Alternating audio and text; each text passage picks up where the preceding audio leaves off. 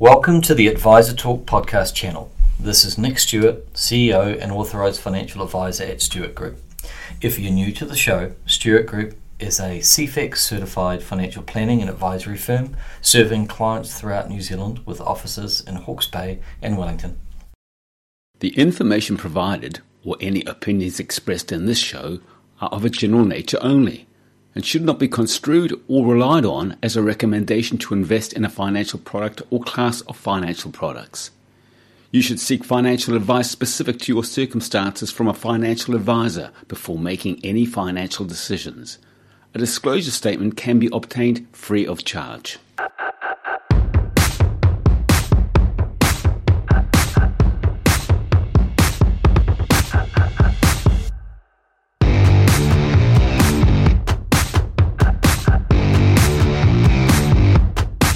It's my pleasure today to have on the phone Nick Stewart from the Stewart Group right here in Hastings. How you going, Nick? Yeah, very good. Nice to be here with you. That's good. Now, we've got some current affairs to talk about, but before we get to that, just to remind our listeners what the Stewart Group is all about. Well, Stewart Group is a financial planning and investment business based primarily in Hawke's Bay, but we also have an office in Wellington on the terrace.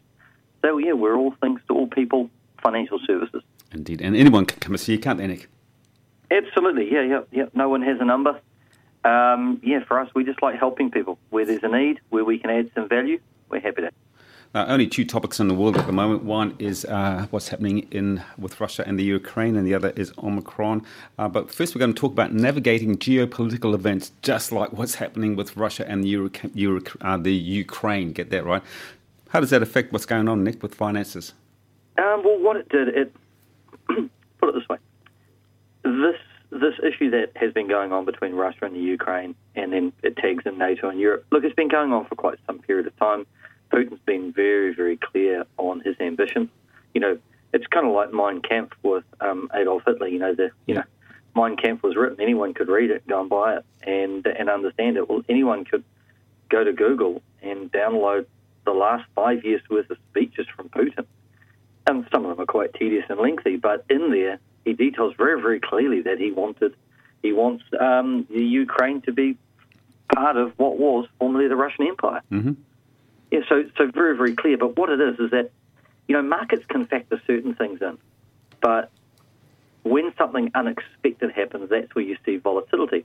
So we've seen both positive and negative volatility. First was the negative volatility where the market was like, whoa, and a few things fell out of bed, and then after that, of course, over the last couple of days, we've had a surge back in markets, which have been pleasing.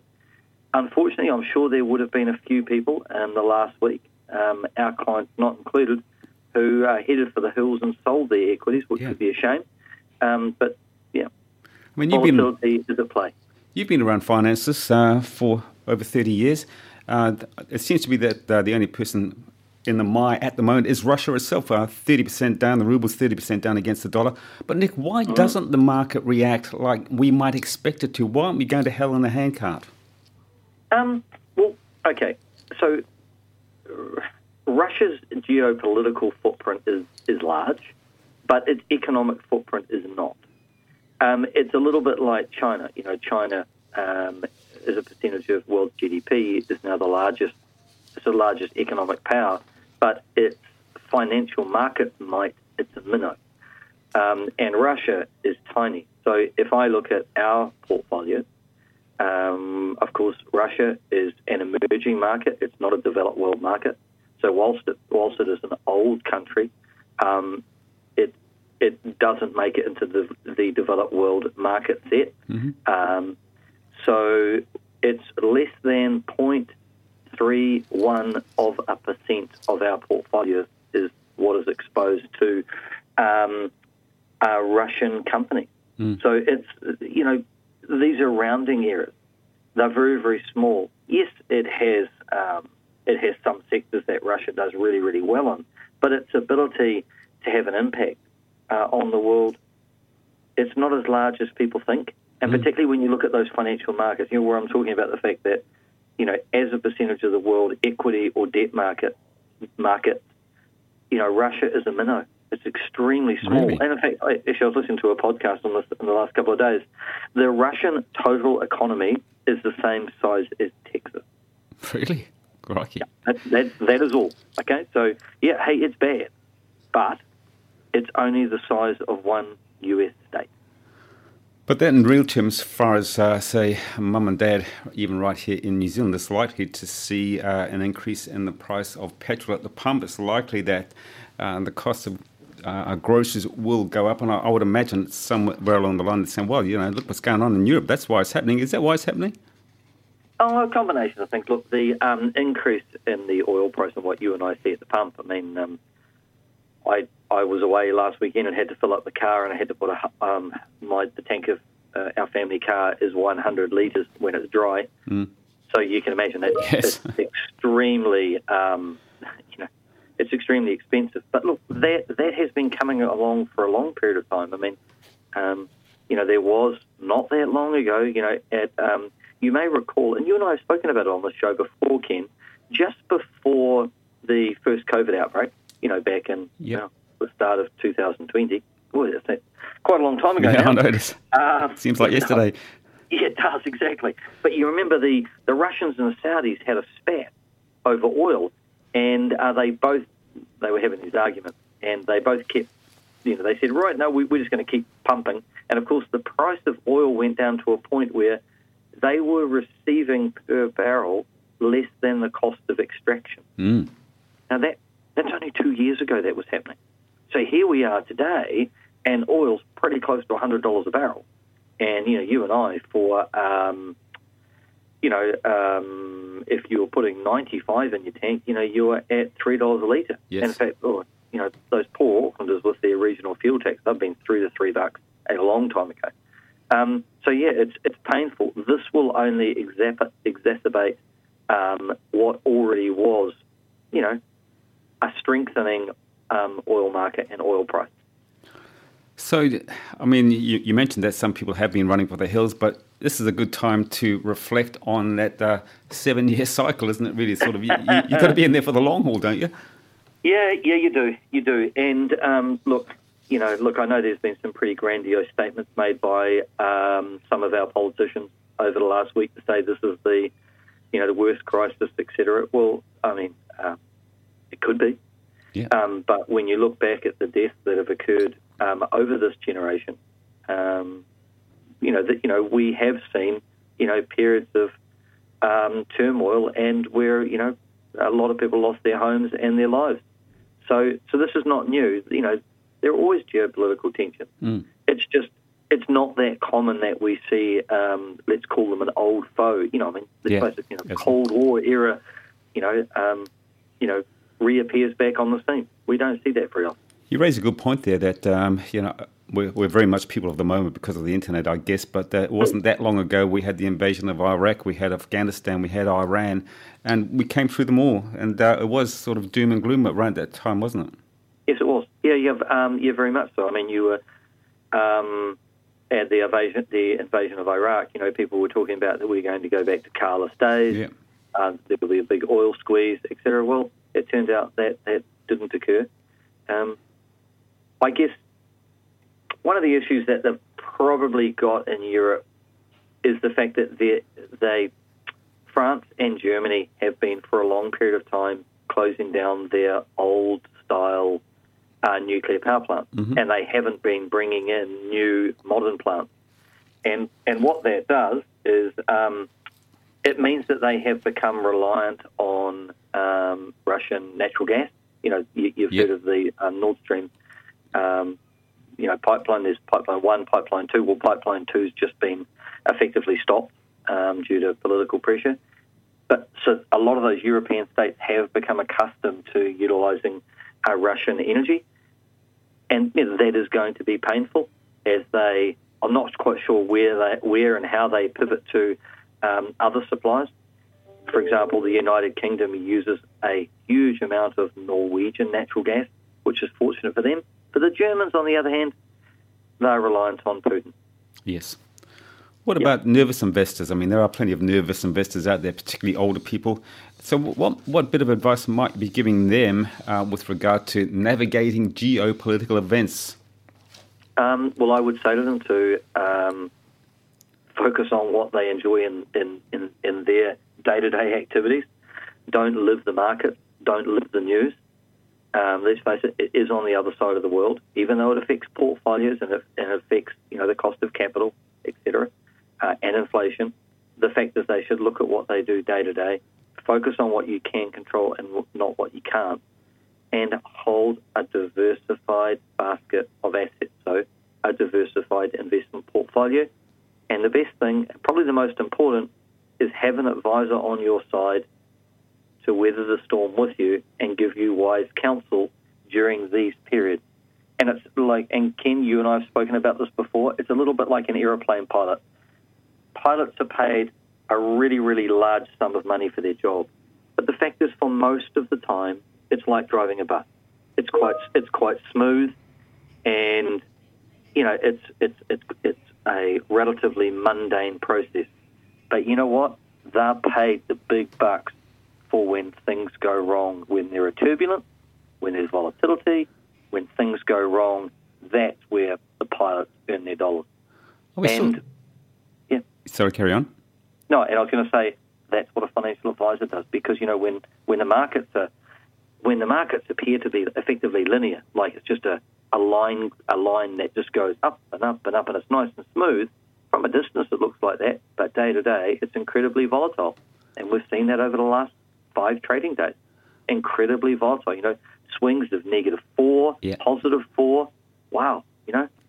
They're still quite halcyon days, really, though, aren't they? Because, for the last 2 years, we've been inundated with bad news with regard to COVID and Omicron, but KiwiSaver's hardly moved in the opposite direction, and the world economy seems to be trucking along, so it couldn't be that much better, really, could it? It is pretty good. It was interesting, Ken, because coming up to the show, I was actually going to talk to you about the fact that the market had actually pulled back about 10%. We're very fortunate that our portfolios are really well diversified and well engineered. So our portfolios are only back on average about 3.5%, whereas if we look at global stock markets, on average they're back about 10%. Now, it may sound that I'm quite relaxed about the 10%. I'm not nervous about that. Now, the reason why that is the case is that, markets last year, some of the markets were up 25 to 27%. So the fact that there's a pullback, that's a good thing, because you can't have markets go up and up and up forever at a whopping rate. And when I'm saying a whopping rate, if the US market on average goes up by 10% per annum, that is on average over the last 100 years. Well, if you have periods when it goes up by 25%, hey, at some point it's going to come back. So at the moment we've got one of those periods where markets have pulled back. And I guess it's just unfortunate for some people where, let's say they may have invested, I don't know, let's say Christmas last year. Well, that means that from their investment period from Christmas through to now, not only has the underlying market been negative and the sentiment has been negative, but now you've got some geopolitical risk, which has pulled it back a little bit further. So those type of folk who are recent to the market, they just have to focus on the long term. I've been talking for nearly 5 years, and we've been talking about how the housing bubble just never seems to, never ends. We're always talking about it's busting, but it seems to be now to be a buyer's market. Is it starting to cool off? Is that bubble going to burst? Yeah, it is. Look, I was talking to some Auckland colleagues and friends over the last month, and certainly the fizz has gone out of that market, and you're starting to see some of the valuations are starting to pull back. Now, when I say valuation, anyone can go online and get a free, AI, artificial intelligence valuation on their property, and that's just giving them a rough estimate of what the value of their property is. Very, very similar, by the way, to the AI that's used for the completion of government valuations for rating purposes. So what I'm saying is that in those online valuations, you're already seeing that they're pulling back. They've been pulling back in Auckland for a number of months, and they're now starting to come back in our sector now. But I think some of that, not only have we had a couple of rate rises, which have flowed through to the loan market, so people are starting to say, I'm actually going to have to pay a little bit more on my mortgage. But the other thing is the big one, and this is what you and I spoke about, and I've written a couple of pieces about this now, and that is the triple CFA, which is the new lending laws. They are really having a negative effect now. Like the chickens have come home to roost. So that was, the 1st of December that legislation came into effect. You and I were speaking about this, Ken, before Christmas, saying that, Houston, we have a problem. Yep. Well, I tell you what, it really has now. And you're now seeing, some of the major banks, including the one that the government is a major shareholder in, Kiwi Bank, have said that it has materially affected their lending. Now, it doesn't mean that they can lend less, but it just, the time and the administrative and compliance burden on every single loan is now vast. So it just slows things down. It's like, the bandwidth of the pipe is only so wide, and, there's only so much water that can go down it. So these institutions are finding that with this a lot more red tape and a very punitive penalties if they get it wrong, a lot of them are finding that it's just slowing up their ability to lend. Doesn't mean they don't want to lend, they would like to, but this is a principles-based approach, and it's quite punitive if the banks get it wrong. Now, not only are you a very clever man when it comes to finances, but I know you've got your ear to the ground politically speaking as well. Do you think that legislation that you just talked about, do you think that's here for the long haul? So even if we had a change of government next year, do you think that an incoming, let's say it was a national government, do you think the national will say, actually, let's stick with that, because that's really driving the price of houses down, isn't it? Okay, so I've said this before, the greatest impact that one can have on housing is by increasing supply, and that comes through the supply of land. So that's the big one. That's the number one. The number two is the cost of funds, so the interest rate. And then number three is the actual ability of the banks to lend and their appetite. So really this legislation is kind of its third rung on the ladder. Look, you've seen it from ACT. ACT has said, scrap the legislation, repeal it, start again. I'm not sure what National's policy on that. I don't think they've been quite as strong as that. But certainly I think that any new party to government would be much more effective than what we've seen at the moment. I mean, we've got it where the minister has announced an inquiry. I mean, this, with a stroke of a pen, we could have repealed this legislation and started again, but we haven't. This is now 4 months in, and the pain is there. So it was, 1st December, so here we are in March. So, look, it's just most unfortunate. And inquiries can drag on forever. Whereas, they could, as I said, sorry to keep going on about it, but they could have repealed it and started again. Look, the one thing, and I've been talking about this a little bit on social media, and that is when you've got a market that's one of the most expensive in the developed world, and this data that I'm talking about here is from The Economist, so you can go and have a look at their website. It'll show New Zealand housing from 1970 through to today, adjusted for inflation, and it has appreciated the most over any developed world country by quite a margin. So it's expensive. So for us to starve that market of liquidity is going to be painful. Yes, it will have a negative impact on the housing market, but I just don't think that this was the way to do it. And look, I don't think it was actually their intention to use the legislation to do this. The legislation was designed to prevent or to protect people from loan sharks. It wasn't to protect them from getting a home mortgage with a mainstream retail bank. That is an unintended consequence. Yeah. I did read a headline a few weeks back which said that in the 1970s, and you mentioned that a house costs on average 2 to 3 times the average wage. And whoever wrote this article was basing the average wage on being in excess of $100,000, and the average house price, for instance, in a place like Auckland or Wellington, I guess, is now 9 to 10 times the average wage.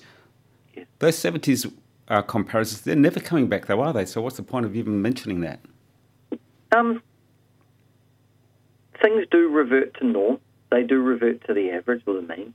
Just sometimes it can be, it's like a bit of an aberration. It can take a long period of time, and people think that this is the new norm. Mm. The Irish thought that too until 2008. They were very, very similar to us. In fact, they were like, if you look at all the metrics in the graph, they were like our twin. We actually we were a very highly correlated market to them. In other words, we both appreciated at about the same rate until they fell through the floor, and their house prices still haven't got back to where they were in 2008. Yeah. So, ours just kept going and going and going. Yeah. Now, you could say that New Zealand's different. Every time that someone says to me, this time it's different, I put my sneakers on, make sure the laces are tight, and I run. Yeah. It's like someone telling me that they've worked out some way of deriving a return with no risk. It's like, it doesn't happen. They've obviously missed something.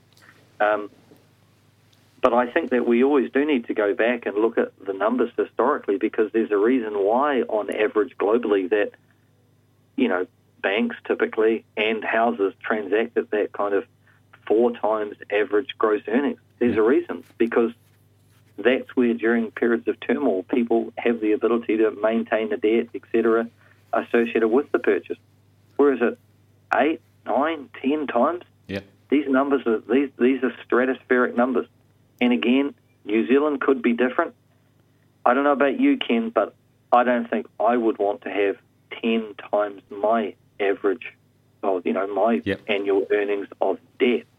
Wow. Oh, absolutely. But so do you think that in our lifetime that we'll see a house in Auckland or Wellington for $500,000? I'm not sure we'll see it back at 500,000, but I just don't think, Ken, we're going to see it at 9 and 10 times earnings. Yeah. Because it's not sustainable. If we look at it in simple terms, and I was discussing this with someone yesterday, and I said, because they were asking me about interest rate increases, and I said, the beauty of the debt market, in other words, the bond market, is that you can look at the market's forward expected rates of return and what the Reserve Bank governor is going to do over time. It's baked in. You can see it today. Mm-hmm. So, because a lot of people say, what's the Reserve Bank governor going to do? And my immediate comment is, look at the market and you can see what the market, in other words, all market participants every day are transacting on information and on their beliefs. No one person is right or wrong, but it's just a weighted average. It's a massive pricing mechanism. Yeah. So if you look at the market at the moment, the market is expecting, and now my numbers might be a little bit out, but it was something between the next 8 or 9 times the Reserve Bank governor has the ability to increase interest rates. The market is factoring that they're going to do 0.25 at every time. Mm. Now, I might be one off on that, but it's pretty close. So, Ken, what I'm saying is that if you look at that, that is going to have a material impact on those people who have borrowed 8, 9, and 10 times their earnings to buy a house. I mean, that is scary. Phenomenal numbers. Yeah. Just a quick word, we're just about out of time. Quick word on all that glitters might be a scam. Yeah, this was a piece that we published recently, actually last Saturday in the Hawke's Bay Today. And it's just, we're starting to see there's a proliferation of online scams. And when you look at it, there's a reason why these very sophisticated scammers keep on going. So for people like you and I, Ken, we may say, boy, that's a joke, I'm not opening that email. Mm. But the fact that they keep sending them, scammers are entrepreneurs. They're not going to keep doing it unless there's a potential win. So clearly, even though you and I think it's crazy, and that who would fall for that, sadly, people are. And the level of sophistication on these things has increased markedly over the years. And in the article, there was a new term that we were looking at that I'd never heard of before, and it's called pig butchering. And you sit there and go, what the heck has pig butchering got to do with cyber? Well, cyber and scam and crime. Well, what it is that effectively you go through a fattening period. So you fatten the pig. So this is where the cyber criminal befriends the person, and it may take months or years, e.g. like a romantic scam. Mm. And then the butchering is when they actually clean out the bank accounts and the credit cards. Yes, indeed. So there you go. So if we get offered a scheme which seems to be too good to be true, what would be your advice? Do some homework, seek advice from a professional. But most of the time, if it's too good to be true, it will be. And if Mr. Magugu from Nigeria, former prince, approaches you because you're a long-lost relative and he just wants to place through your account $5 million and you get a 10% cut, and you've never had a Nigerian relative, it's a scam. Yeah, but it's amazing the amount of people that fall for these things. It's very, very sad. Good on you, Nick. And just remind our listeners, we want some advice from you. How do we do that? You can come and see us at 204 in Karamu Road. That's the black basalt stone building with the tartan logo. Or you can come and see us on the terrace in Wellington.